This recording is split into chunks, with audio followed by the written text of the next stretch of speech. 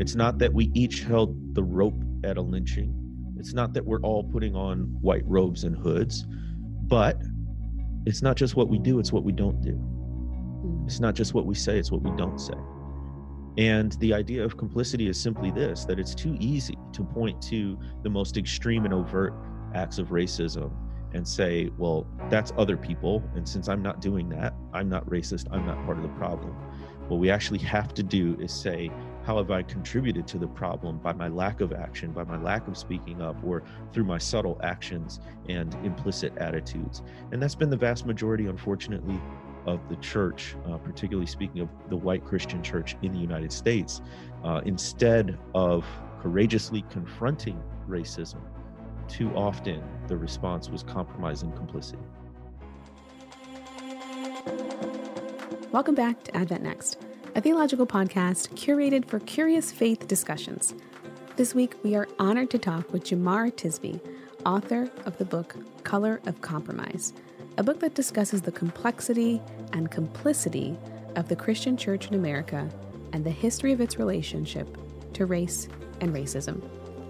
To be Black and Christian in America is a complex identity, one in which the unity we all could share in our common faith is divided by the active and passive responses to racial injustice. As one of my favorite quotes from this show iterates, we can't really talk about reconciliation unless we are at least first truthful about the history of race in America generally and racism in the church more specifically. This interview will be part of a larger docu-podcast project with the NAD that will speak to the history of race in the Adventist Church, so please stay tuned for updates on this project, and for now, enjoy a tidbit of this conversation. You can follow our guest today, Jemar Tisby, on Twitter and Instagram at Jemar Tisby. I would highly recommend reading his book, The Color of Compromise, for a more in-depth look at this discussion, and you can pre-order his upcoming book, How to Fight Racism, for practical tools addressing racial injustice. We want to thank the Adventist Learning community for making this program possible. If you're not already following us on Facebook, Instagram, or YouTube, be sure to find us at the handle @AdventNext. And you can follow me at Kendra Arsenault with an X. But right now, this is Advent Next. So in your book, you discuss you discuss so many things. I don't know how much time we're going to have to get to a lot of these questions, but you specifically, it's called The Color of Compromise, and you discuss, complicity in the church, and that in the history of kind of white evangelicalism, people who were not necessarily, there were people who were overtly racist. You talk about kind of the history of the KKK and that formation, but even those who were not particularly involved in something so overt, there was still this issue of complicity, and that racism happened in an environment of complicity. And so what does complicity in the church look like specifically, just to give people a context of what that might look like?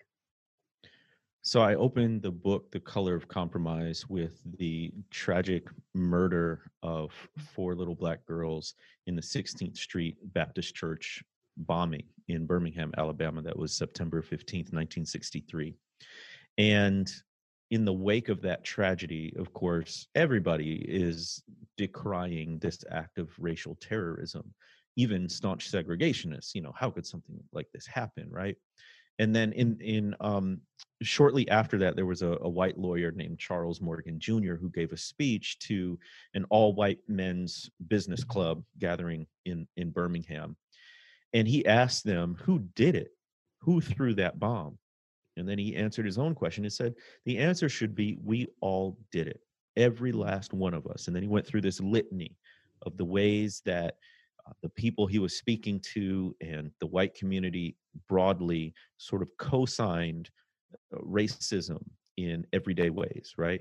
Whether it was telling a joke about a racist joke and laughing at it, whether it was remaining silent in the midst of people who did. And he also turned his attention to the church. He said, do your churches allow Black people to become members? When a tragedy struck, did you come alongside your Black brothers and sisters in Christ to be with them, to demonstrate solidarity? And what Charles Morgan Jr. was getting at, I think, was the concept of complicity and the idea that the most egregious acts of racism, like a church bombing, can only happen within the context of compromise. And what a lot of people don't realize is that this was not the first church bombing in general. It wasn't even the first church bombing in Birmingham. There was already a nickname for the city, and it was called Bombingham. And there was a Mm. particular neighborhood called Dynamite Hill. And so this has happened before. And what Charles Morgan Jr. was trying to convey to his audience is that if we had not cooperated in the first instance, if something like this had happened and we'd had a strong enough response, perhaps we could have prevented this latest tragedy. But we didn't. And it's Mm. not that we each planted the dynamite. It's not that we each held the rope at a lynching. It's not that we're all putting on white robes and hoods, but it's not just what we do, it's what we don't do. Mm. It's not just what we say, it's what we don't say. And the idea of complicity is simply this, that it's too easy to point to the most extreme and overt acts of racism and say, well, that's other people. And since I'm not doing that, I'm not racist, I'm not part of the problem. What we actually have to do is say, how have I contributed to the problem by my lack of action, by my lack of speaking up, or through my subtle actions and implicit attitudes? And that's been the vast majority, unfortunately, of the church, particularly speaking of the white Christian church in the United States, instead of courageously confronting racism, too often the response was compromise and complicity. Wow. Wow. And I love that you're bringing this up because I think, that can be the rationale. I didn't partake in this, but you're saying that a lack of action is a part of what creates an environment of complicity and allows these things to take place. And just kind of, you also talk about the process of reconciliation, and that without reconciliation there cannot be reconciliation without a truth telling process. In your experience and in your studies, like, how has the church tried to circumvent this process? Do you feel like we're very honest about our history? And if not, how do we get there? Let me tell you, this issue of truth is so relevant for understanding the past, but also in our present day. I mean, there's just so many contemporary connections where this phrase "fake news" is Mhm. flying about, and it has given people, including Christians, a cover to believe conspiracy theories, misinformation, false information, etc. But it all revolves around this concept of truth. And I think theologically, Christians ought to stand out, both past and present, for their commitment to the truth, because Mm. in the Bible, the Holy Spirit is called the Spirit of truth, the Spirit who Yeah. will lead us into all truth. And then Jesus himself calls himself, I'm the way, the truth, and the life. And we understand there's a capital T truth that refers to the truth of the gospel, the good news that God has made a way to reconcile humanity to God's self, right? Through Jesus Christ. But there's also lowercase t truth, which is that which accords with reality. There's a kind of truth that uh, is the opposite of bearing false witness. It's a truthful witness. It's an authentic witness, right? And Christians ought to be known for that.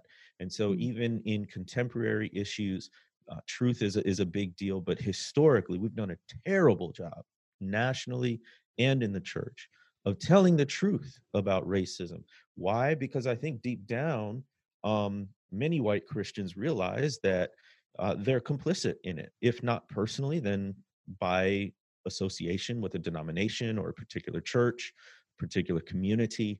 Why? Because people want to, if the status quo is working for you, you want to maintain the status quo. And if telling the truth about history somehow disrupts that, well, it doesn't work to your earthly advantage to talk about that. And just one more thing on truth.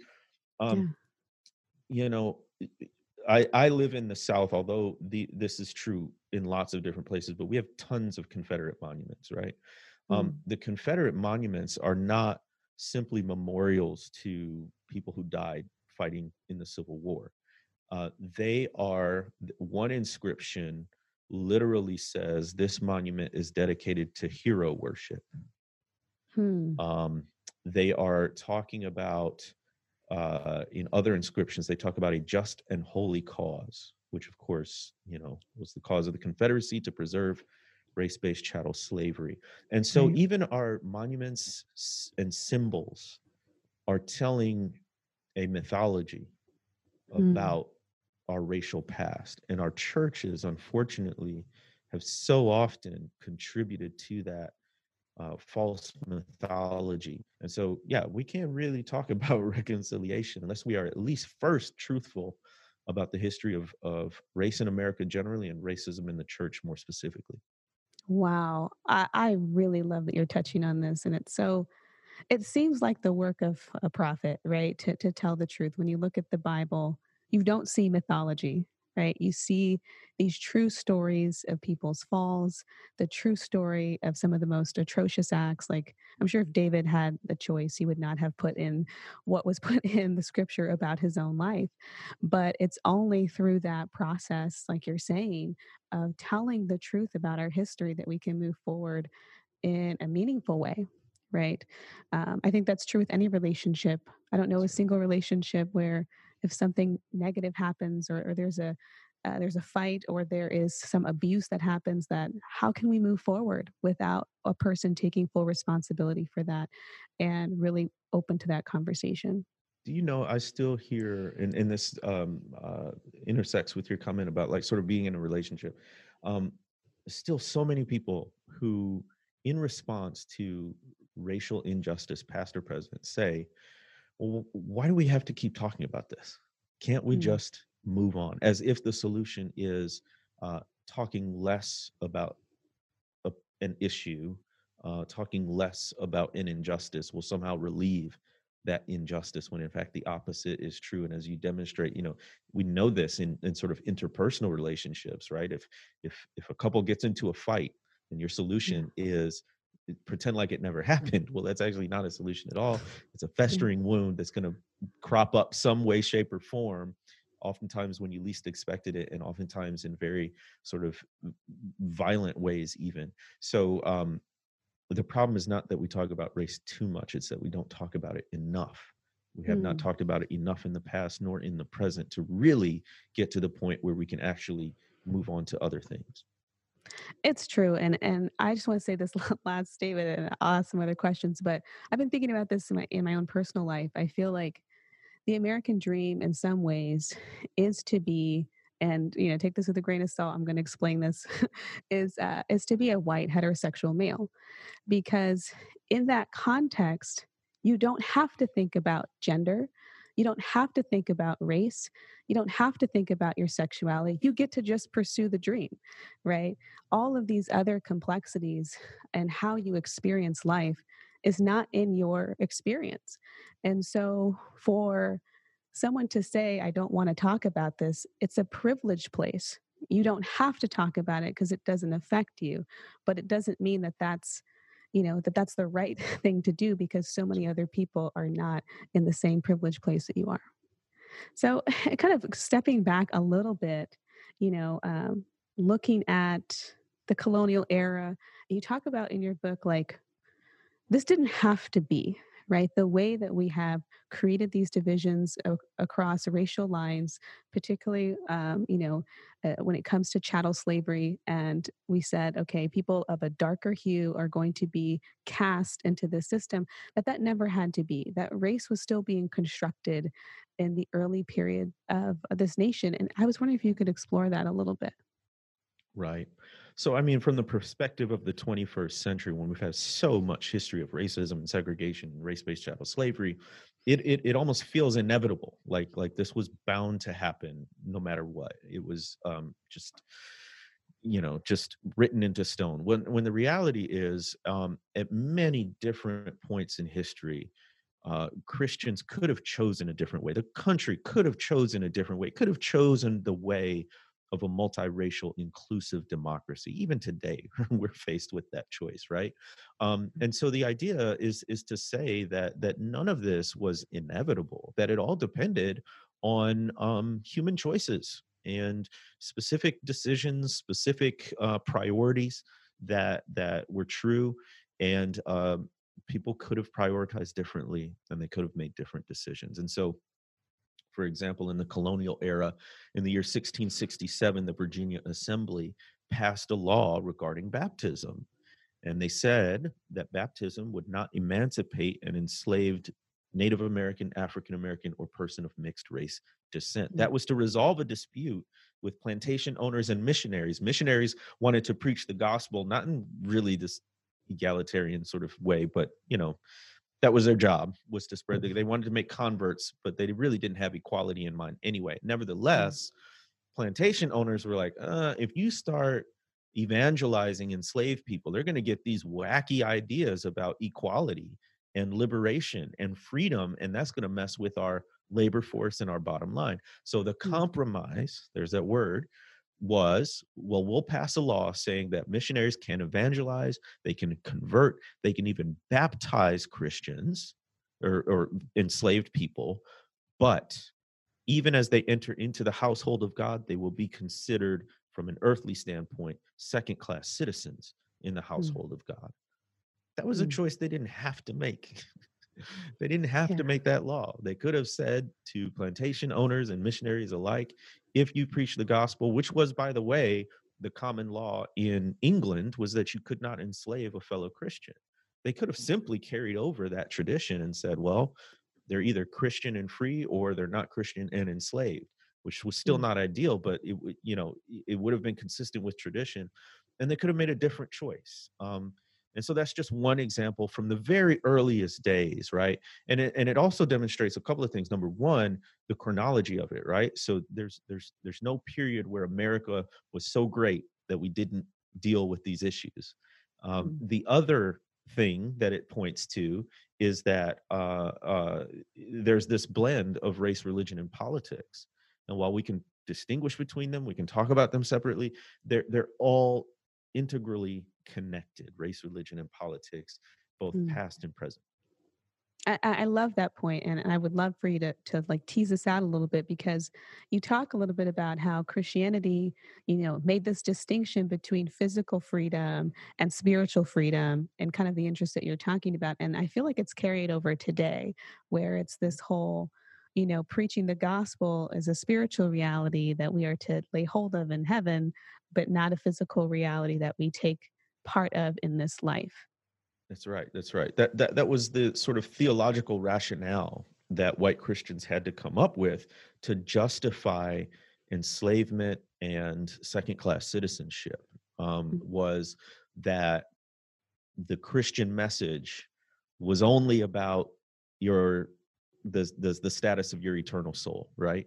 It was Mm. only about um, you know your personal piety and not doing bad things, right? It wasn't about broader systemic or institutional issues. It wasn't really even about physical and material issues, at least as they pertained to Black people and other people of color. But what we need to realize, though, is that this is highly selective. So white Christians can be very political and very sort of earthly minded when they want to be.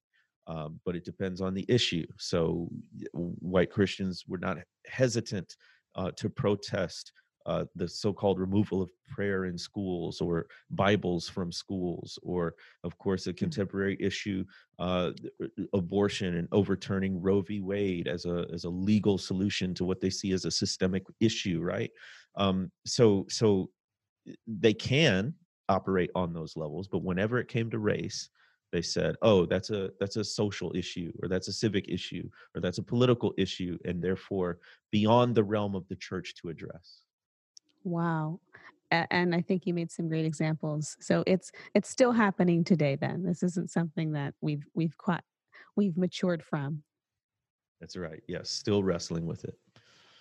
So, as you describe kind of, I think what's so interesting is that how the Bible was used on both sides of the slavery debate, right? There was evidence that they felt was pro slavery and evidence that they felt was anti slavery, and that people used the Bible to justify their point of view. Can you talk a little bit about that? Because I think sometimes people feel like, that they have the righteous ground because it's the biblical view, but both parties at this time thought that they did.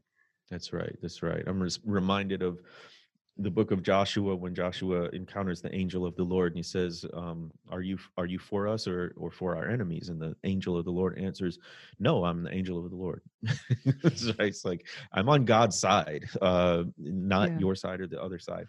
But the ways people attempted to justify their positions, I think, is what I tried to highlight in the book. So Southern Christians characterize themselves as the true Bible believers, the ones who took God at God's word, and that scripture was infallible and literal, and all of these things. And so the way they justified slavery, these pro-slavery theologians, was to say, show me chapter and verse where the Bible condemns slavery. And if you can't do that, then slavery is not wrong. And so what are you talking about, Mm. abolitionists? And then they would go further and say, well, the Bible does talk about slavery, and it does. It talks a lot about slavery. And it says, these pro-slavery theologians were saying, well, all the Bible does is regulate slavery. So it's not saying slavery is wrong. It just says, do slavery this way. And as long as we're doing that, then we're okay. Of course, what they weren't taking into account was the fact that the Bible was written at that point, 1,800 years ago, that the context was the ancient Near East, that the particular manifestation of uh, labor and economic exploitation in what became the United States was race-based chattel slavery, which was an innovation compared to other forms of unfree labor that had been practiced globally throughout history. But then they turned around and said to Northern Christians, because there were Christians who were abolitionists and Christians who were in the North, the way that they would try to make their argument was basically like, you have to look at the whole thrust and scope of the Bible, which is toward liberation, toward equality, toward loving your neighbor, right? So the Bible Mm. doesn't have to explicitly condemn slavery for it to be considered bad. And there are places against man stealing and things of that nature, usury, even I would say texts against greed and material, a lust for material goods would speak against race-based chattel slavery. But that argument was much more sort of theoretical, ethical in nature, for a populace that was largely uneducated in the formal sense, many people still illiterate. The Southern pro slavery argument made a lot more sense on its face. It was just Mm. easier to grasp. It was more concrete. And so it was, I say in the book, the Civil War was as much a battle over the fate of race based chattel slavery as it was a battle over the Bible as well. Mm. And do you think that, uh, what do you think are like some of the underlying issues for, I think us looking back, we can say, of course, the Bible doesn't justify slavery, but what are some of maybe like, and you don't really talk about this, I mean, you touch on it, but like, what are some like maybe the exegetical issues that are happening when people are not taking into consideration like the cultural context and the time? And you mentioned something about, there's an ultimate ethic that the Bible is pointing towards and it's moving in a direction. Like what happens when we just take a text and we're like not really proving it and really trying to get a more robust understanding of what's happening in those passages?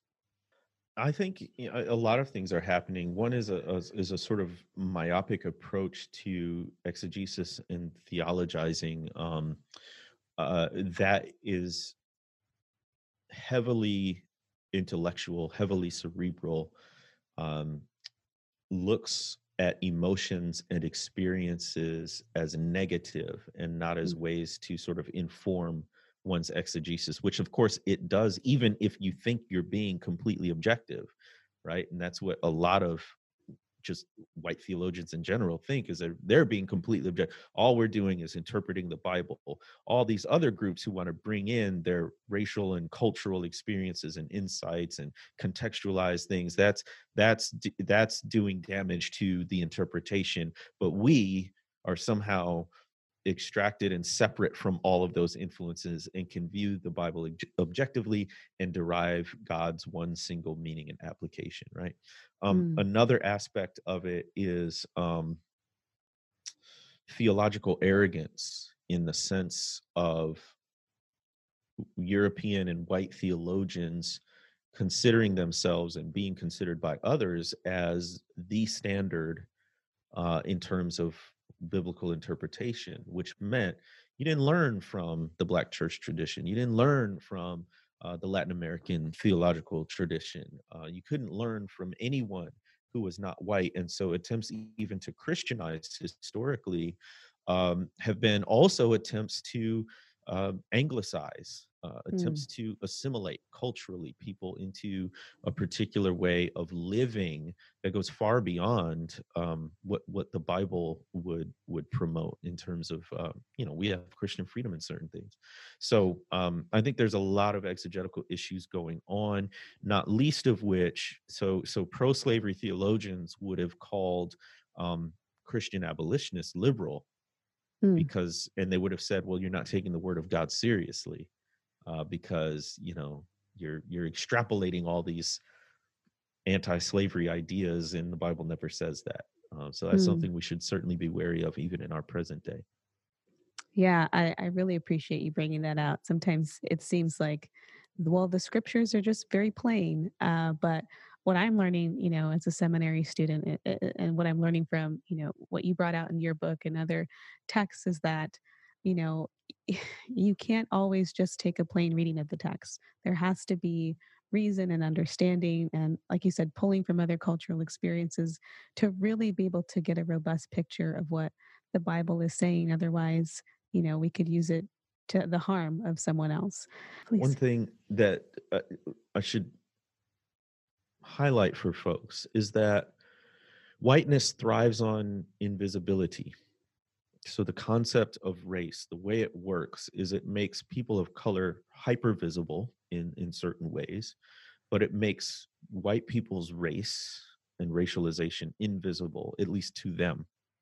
So the way a white theologian can do theology and think that they are just doing theology apart from any sort of cultural, historical, or personal experiences is a partly a function of being in the majority and thinking that your perspective and the way you do things is normative, is standard, is right, and that everything else is a deviation. And what happens is a white person doesn't see themselves as white. They see Mm, themselves as an individual.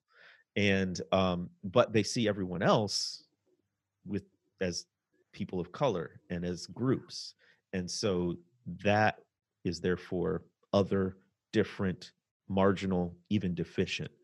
And so one of the things that our white brothers and sisters need to do is realize that you have race too, and that affects how you view and operate in the world.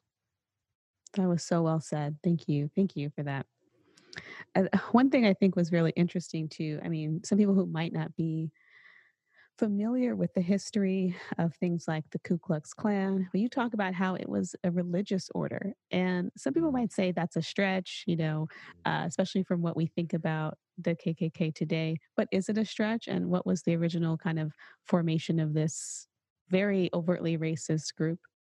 Yeah, no, it's not a stretch at all to say it was uh, a religious group. I'll put it that way. Um, because, I mean, think of it this way: they weren't letting Jewish people in the Klan. They weren't letting Muslims in the Klan, or Buddhists, or even really atheists. Maybe you could get Mm, away with that if you didn't talk about it. But the assumption was, if you were eligible to be eligible for the Klan, essentially the assumption was that you were a white, preferably Anglo-Saxon, native-born citizen who um, was Christian. mm, Now, I would call it Christian nationalism. I wouldn't call it, you can think of Frederick Douglass. He writes in the appendix of one of his autobiographies that between the Christianity of this land and the Christianity of Christ, I see the widest possible difference. And mm. so, he's speaking from the perspective of someone who was formerly enslaved and had to escape to obtain his liberation. And he's saying that, his cruelest slave masters were the ones who called themselves Christian. Wow. And as you sort of carry that idea forward into the Jim Crow era, what you have is this melding of race, religion, and nationalism. And so we see, most people have heard of the Ku Klux Klan. Many of us don't know that there were three major waves or three major iterations of the Klan. The first was right after the Civil War. The third was during the Civil Rights Movement to push back Mm, against Black civil rights.